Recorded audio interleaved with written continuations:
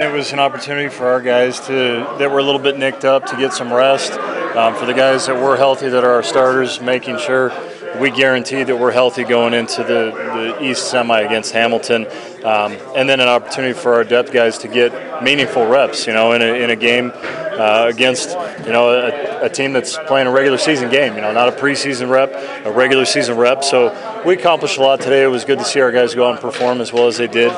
Try to continue to build a little bit of momentum going into next week's game. The memories are still there. It's only 2 weeks or last week that you played these guys. And you put up a pretty good streak. Like outscored them 29-1 during one stretch there. So they're a very good football team in terms of Hamilton, playing against them, going into their place. The playoffs are a whole different animal than the regular season. Now everybody's record is pretty much wiped clean. And you got to start from scratch. You get one chance, and if you don't play well, then you go home. So, I don't really put a lot of stock into, any team that we face in the playoffs, how it went in the regular season against them, because, again, the playoffs are a whole different beast. We got to be ready to go and play a very good football game. They're a tough team always, and we're going to be on the road the rest of the season. So it's something that we just have to accept and embrace, and be prepared to go out and play a very good team. Momentum. Even the guys that played today run 5 and 6 now heading into the play. Yeah, no question. That was a big part of what I was excited about what our guys did today. Again, a lot of guys that don't get a lot of play time, aren't starters, but didn't take this game off. And this was not a write-off game. This was a chance to play at home in front of our crowd, and try to continue to build positive stuff that we've done, for the last month and a half, save for that one game in BC. So.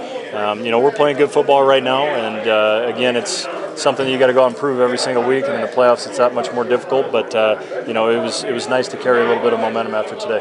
Mike, now that your path is settled, was there ever a preference whether going through the East or West? No, to me there wasn't. I always wanted to play through the West because that's our division. I wanted.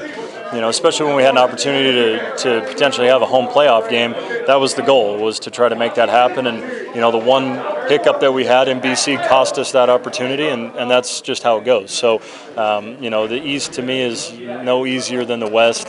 You're going to be on the road, you're going to be playing what equates to a very early football game based on the time zone changes and things like that. But nobody's road is going to be easy. It's just whoever's going to show up and play better on game day is going to win. It's our job to figure out how to do that. What did you think of Franklin's performance today? I thought he played great. I thought he had a great game. He took what they gave him in terms of they had the matchups.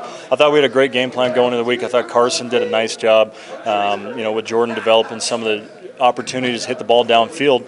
The guys ran the routes well, and he made the throws. When guys are open downfield and you get that opportunity, you gotta hit on them, and he did. So that was great to see that. We had a lot of guys step up. We had some young wide receivers that don't play a whole lot, got to play a lot today, and they were able to showcase their abilities. So again, the whole team, and that's just offensively. I think defensively we played really well. Special teams did a great job too.